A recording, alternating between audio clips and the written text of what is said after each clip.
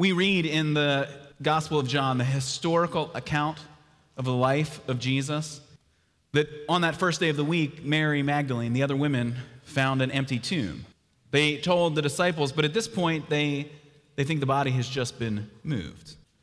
Until Mary is there crying in the garden, and Jesus appears to her. She thinks he's just the gardener. She doesn't yet recognize him until he says her name. And she cries out, "Teacher." He announces to her that he has been raised from the dead and will ascend into heaven. She sends him with the message to the disciples. Mary announces to them, "I have seen the Lord." And then on the evening of that first day of the week, the Resurrection Sunday, Jesus appeared to his disciples, showing them the evidence that he is physically, really, historically raised from the dead. And yet Thomas wasn't there. So a week later, Jesus returns. Thomas, who had questioned, well, this just can't be. Thomas, who said, unless I see the nail marks in his hands or put my finger where the spear pierced his side, I just can't believe it. And then Jesus appears. And Thomas cries out, "My Lord and my God." And I'm just going to read 2 verses now. But 2 verses that are addressed directly to us, the readers of the gospel. Listen to the account from John's gospel, John chapter 20, verses 30 and 31. Jesus did many other miraculous signs in the presence of his disciples, which are not recorded in this book. But these are written that you may believe that Jesus is the Christ, the Son of God, and that by believing you may have life in his name. Let me invite you to bow your head as I pray. Our Father in heaven, we rejoice today in the miraculous sign which is presented to us of Jesus Christ, the Savior, raised from the dead. Lord, we come now asking that your gospel would do the very thing which you intend, that you would give us faith to believe, to trust in you, that we today would receive the gift of eternal life. For those that have put their trust in Christ and yet feel weak and weary, that they would be renewed in their confidence in the gospel. Lord, for those that are here, maybe even trying to figure out why or how they ended up here today, Lord, that you would grant them the faith today to believe, that they would receive today the gift of life through Jesus Christ. Father, we come praying in Jesus' name. Amen. The most frequently quoted movie of my childhood, The Princess Bride. I mean, that 1980s classic, a fairy tale adventure with the eponymous princess, along with pirates and poison. I mean, there's so many good lines in the movie. Vizzini, who constantly says, "Inconceivable," finally to be corrected. You keep using that word. I do not think it means what you think it means. Or the preacher in the wedding service. Marriage is what brings us together today. I can hear my dad saying that at my sister's wedding. It was thankfully just at the rehearsal. Or, even if you've never seen the movie, "Hello, my name is Inigo Montoya. You killed my father. Prepare to die." Or the dumbest of all of the ones, but it gets stuck in my head. "No more rhymes now, I mean it." And then Andre the Giant says, "Anybody want a peanut?"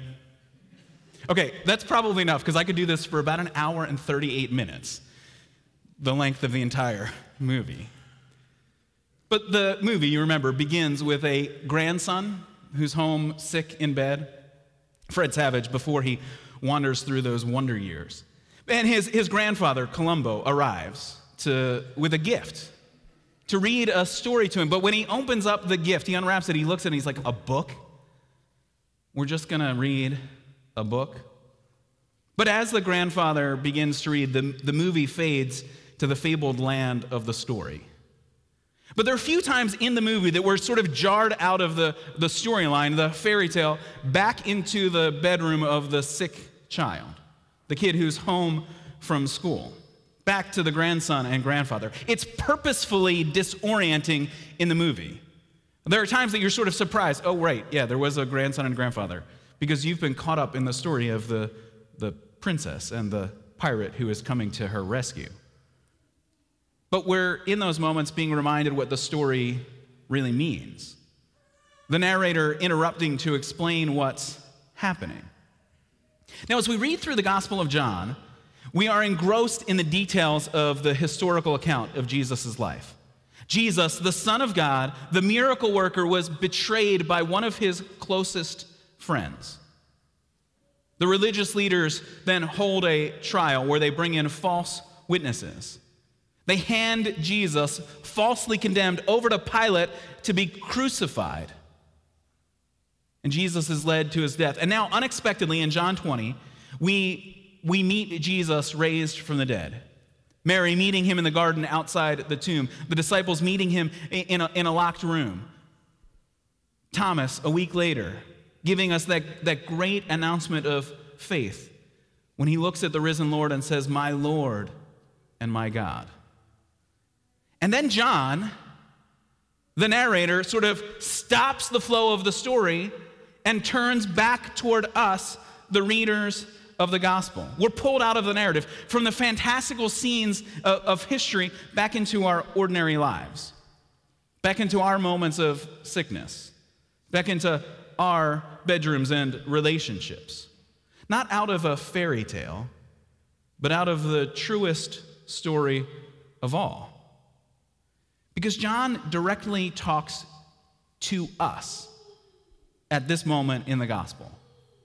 When we finally reach the point where we understand who Jesus is, why he came, what he's done for us, and then John says, "Oh, but this was for you." All of this was written down with a specific purpose in mind. Not just to sort of keep you entertained. I mean, that's the purpose of the grandfather and the Princess Bride, is to keep him entertained while he's home sick. No, John says it directly to us. This is written that you might believe. And that by believing you would have life. Look again at verses 30 and 31. Right after Thomas exclaims, "My Lord and my God," Jesus says, "Blessed, because you have seen me, you have believed. Blessed are those who have not seen and yet have believed." And then John turns his attention toward us in verse 30 of John 20. Jesus did many other miraculous signs in the presence of his disciples, which are not recorded in this book. But these are written that you may believe that Jesus is the Christ, the Son of God, and that by believing you may have life in his name. And so I want to walk us through, just using the real simple outline here that John has given us.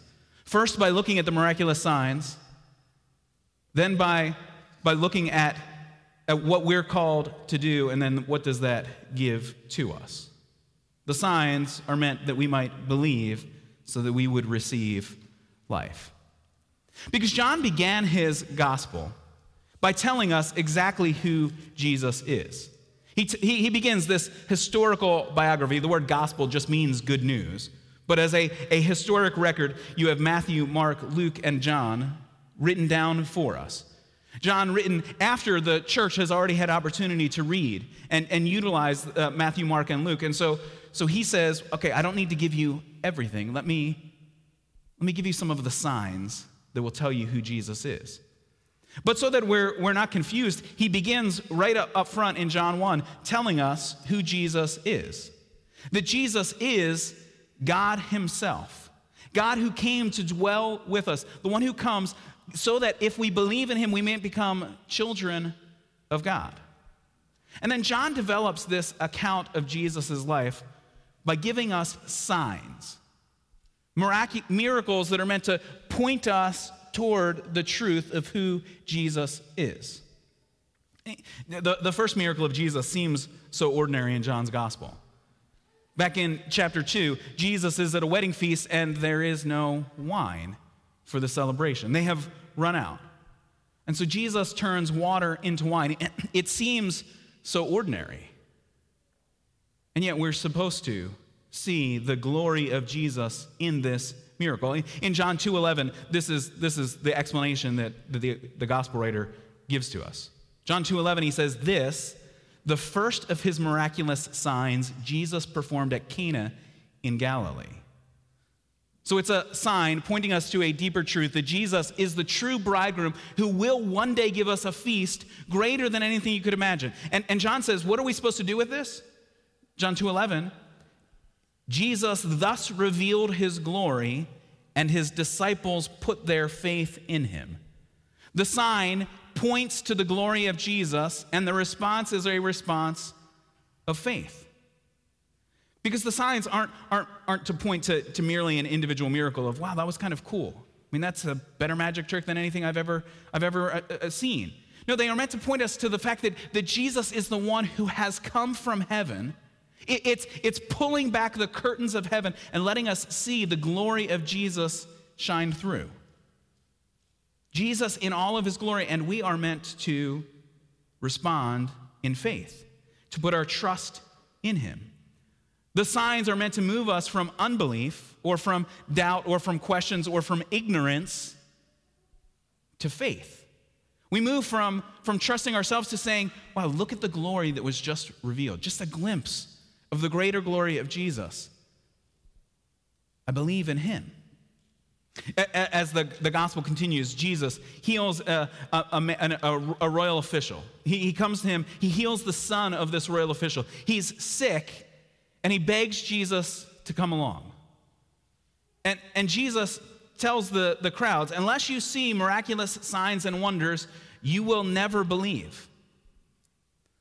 The father begs, "Sir, come down before my child dies."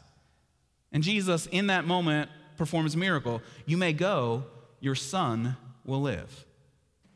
And then John explains to us what happened. That as the father is traveling home from having run to bring Jesus home, as he's traveling home, his servants have come to say, your son has been healed. And in John 4, the end of John 4, this is what we read. The father realized that this was the exact time at which Jesus had said to him, "Your son will live." So he and all his household believed.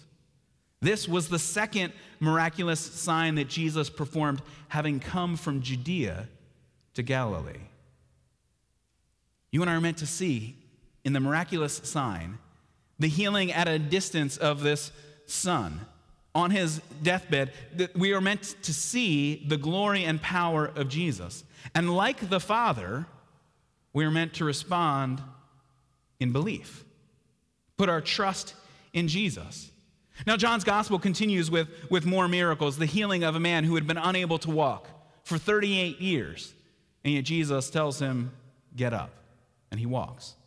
Jesus himself walking across the water. A crowd of 5,000 gathered before him without food, and Jesus miraculously feeds all of them.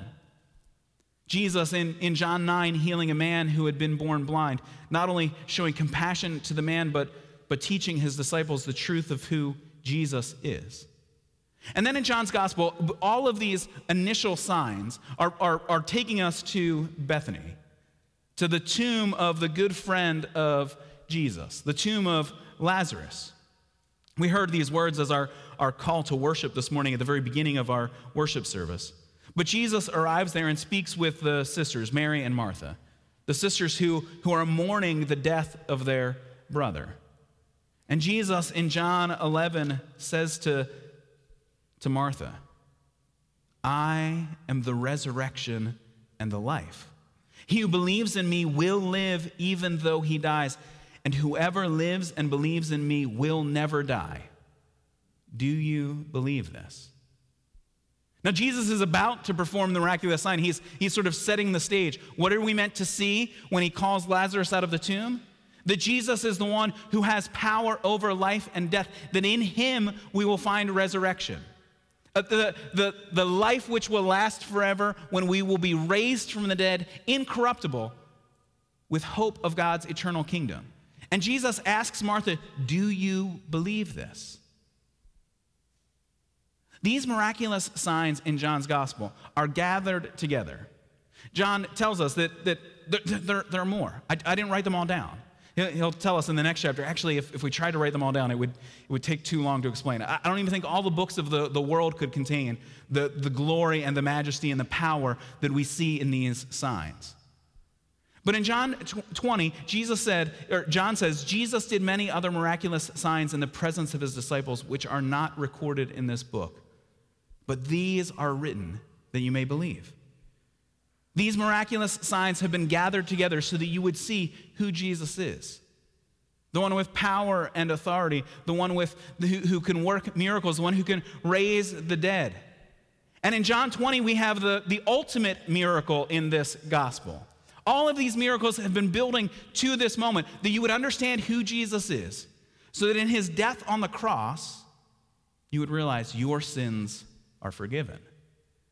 And that in his empty tomb, in his resurrection from the dead, we have the great miracle that we need. The greatest miracle in John's gospel is the resurrection of Jesus Christ. Jesus died to pay the penalty for our sins, but Jesus is not dead. He appeared to Mary. He appeared to the disciples. He appeared to Thomas. These signs are meant to point us to the truth that Jesus is God's Son. Jesus has power over all. And what Jesus has taught is proved true by these miracles. Jesus has been raised from the dead. Death itself has been conquered. So that's what the signs tell us. That's what they point us to. And then John says, well, how are you meant to respond? You're meant to respond the way the disciples did at the first miraculous sign. You're meant to respond the way the father did whose son was healed at the second miraculous sign. You were meant to respond the way the man who had been blind responded by trusting in Jesus. You were meant to respond the way that Martha and Mary did at the tomb of their brother by believing that Jesus is the resurrection and life. That's what John says. He pulls us out of the story and says, I'm talking to you right now, you, the reader of this gospel. These are written that you may believe. Not just that you would understand the story, that you'd be able to recount it, that you would understand what the historical significance of this holiday is on the calendar. No, he says, these are written that you may believe. That everyone who reads this gospel, that everyone who hears the account of what Jesus has done would personally respond in faith. That you would believe that Jesus is the Christ, that he is the Son of God. To call Jesus the Christ is to call him the Messiah, the anointed King of Israel, the one sent by God to rescue his people, to usher in a kingdom which will last forever. Jesus is the King.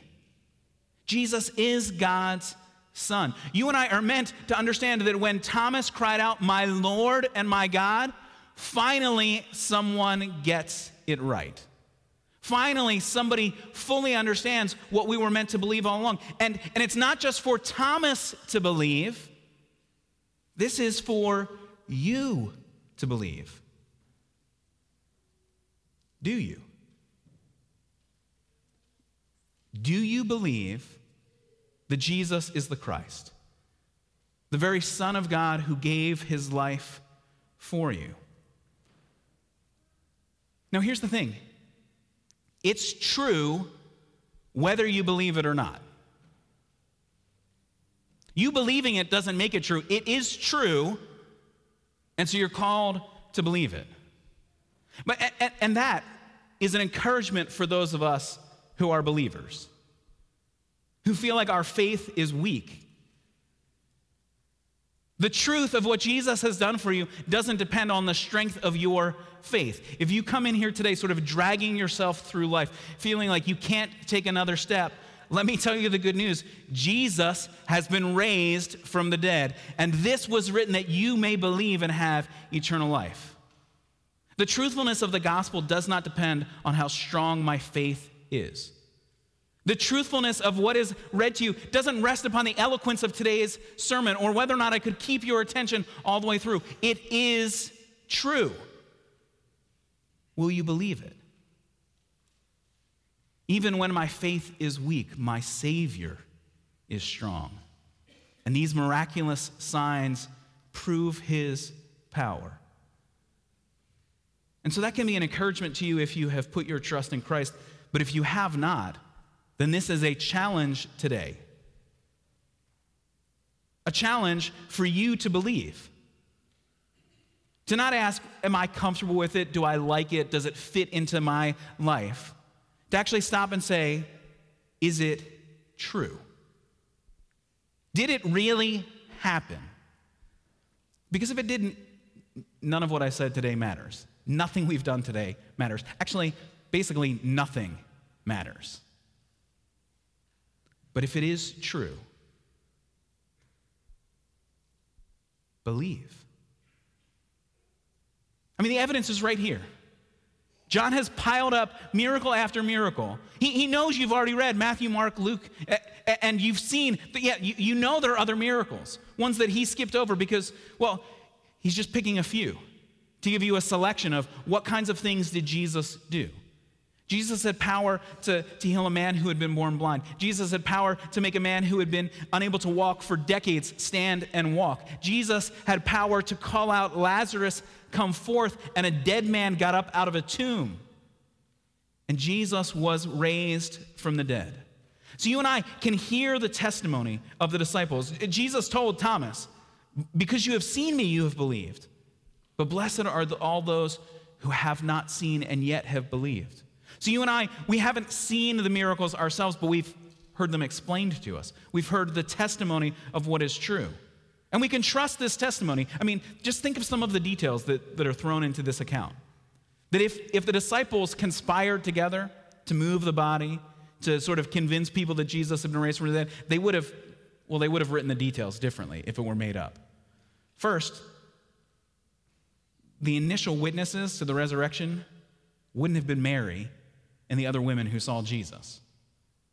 Now, I'm not trying to say anything that is sexist. I'm saying in the ancient world, they wouldn't have trusted women as witnesses, and so they wouldn't have made up the first witnesses to be women, because you in the ancient world would have said, well, that's ridiculous.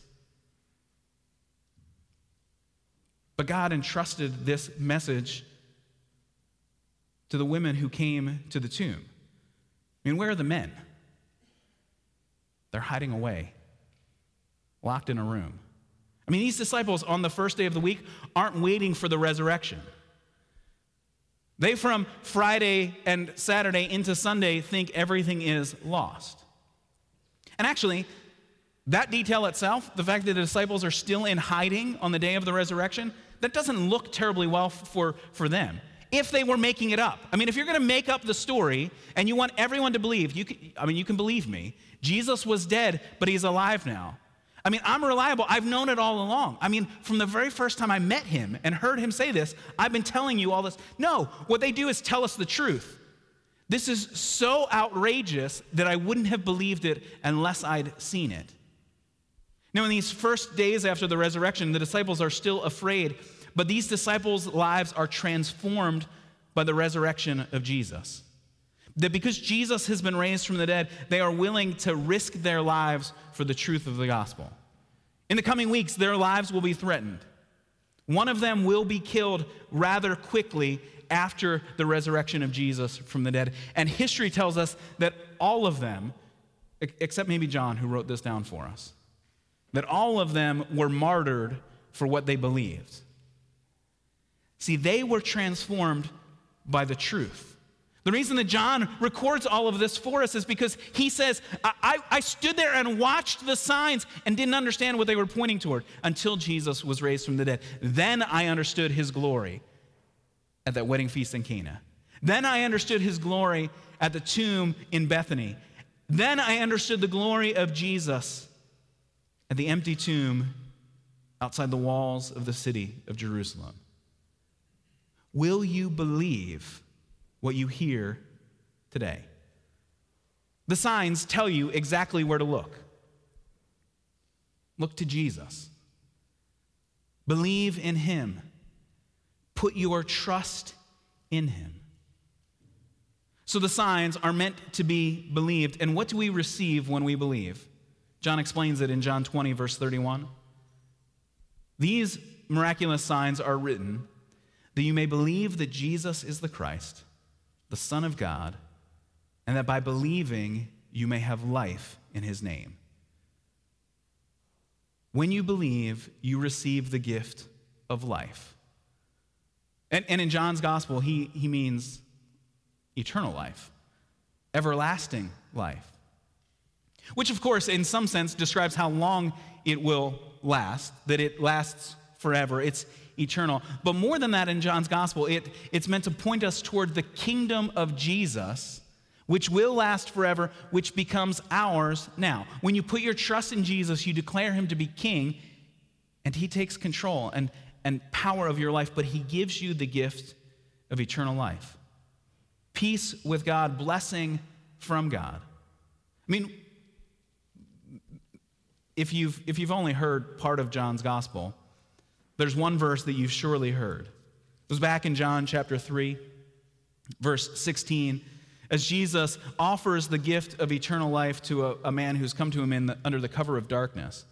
Jesus explains, and John announces to us what the purpose and plan of God was. In John 3:16 we read, "For God so loved the world that he gave his one and only Son, that whoever believes in him shall not perish, but have eternal life." And now John says, I piled up all those miracles so that you would know that that's true. That you would know the very reason that God sent his Son is because he loves you. Even in your rebellion, in your filth, in your hatred of God, God loves you. And he sent his Son to die for you. The beloved Son of God, Jesus the Christ, died in your place. And if you put your trust in him, you receive, John tells us, the gift of eternal life. You will not die. Death will not be the end of you, but you will gain the gift of eternal life. Peace with God, relationship with God, if you put your trust in Jesus. See, to believe and to receive life, that's the very reason that John wrote down everything here in his gospel. That's the whole point. The receiving eternal life by faith, one commentator says, that's the summary of the entire Gospel of John. You are meant to see who Jesus is, believe in him, and receive eternal life. John has interrupted the narrative flow of these resurrection appearances to say, wait, stop and listen to me. The reason that I'm talking to you, the reason I've written this down, the reason that I've given my life for the sake of this gospel, that I've seen my fellow disciples martyred and die, is because of what Jesus has done. These miraculous signs are written that you may believe that Jesus is the Christ, and that by believing you may receive eternal life. This eternal life is right here, today, offered to you. Is it yours? Do you believe? Have you turned from trusting yourself and turned to where the signs have been pointing you all along? To Jesus, the one who, full of glory and grace and truth, came and gave himself for you. Life is offered to you today through the life of Jesus, through his death on the cross, through his resurrection from the dead. Believe in him, and you will receive the gift of eternal life. When the heroes and the Princess Bride need help, they go to Miracle Max, a down-on-his-luck miracle worker. They leave with a chocolate-covered magic potion, and Miracle Max shouts to them, "Have fun storming the castle!" And his disagreeable wife says to him, "Do you think it'll work?" He whispers to her, "It would take a miracle." Now, of course, in fairy tales, we're taught to expect miracles. but not in real life. In real life, we get to the place where we say, I don't see any hope here. Unless, could it be true? The miraculous signs point us to the glory of Jesus. The tomb is empty. His resurrection brings us life, not in a fairy tale, but here and now, in the pain and the sorrow and the sadness of life. Think it'll work? It would take a miracle. Let me pray for us. Gracious God, we thank you for making yourself known. You did not abandon us in our sin or our rebellion, but you told us what it looks like to believe in you. You accomplished all that was necessary that we may gain eternal life, not through any goodness in us, not through any responsive religious observance, but really and only by believing in Jesus. By throwing ourselves upon your mercy, you are gracious and give us the gift of eternal life. God, you sent your Son, the one who performed the miracles that confirmed his glory and your power. And in his death on the cross, he paid for our sins. You've raised him from the dead, so we rejoice in the name of Jesus, who is the Christ, our King. We rejoice in the name of Jesus, who is your Son, our Savior. We pray in Jesus' name. Amen.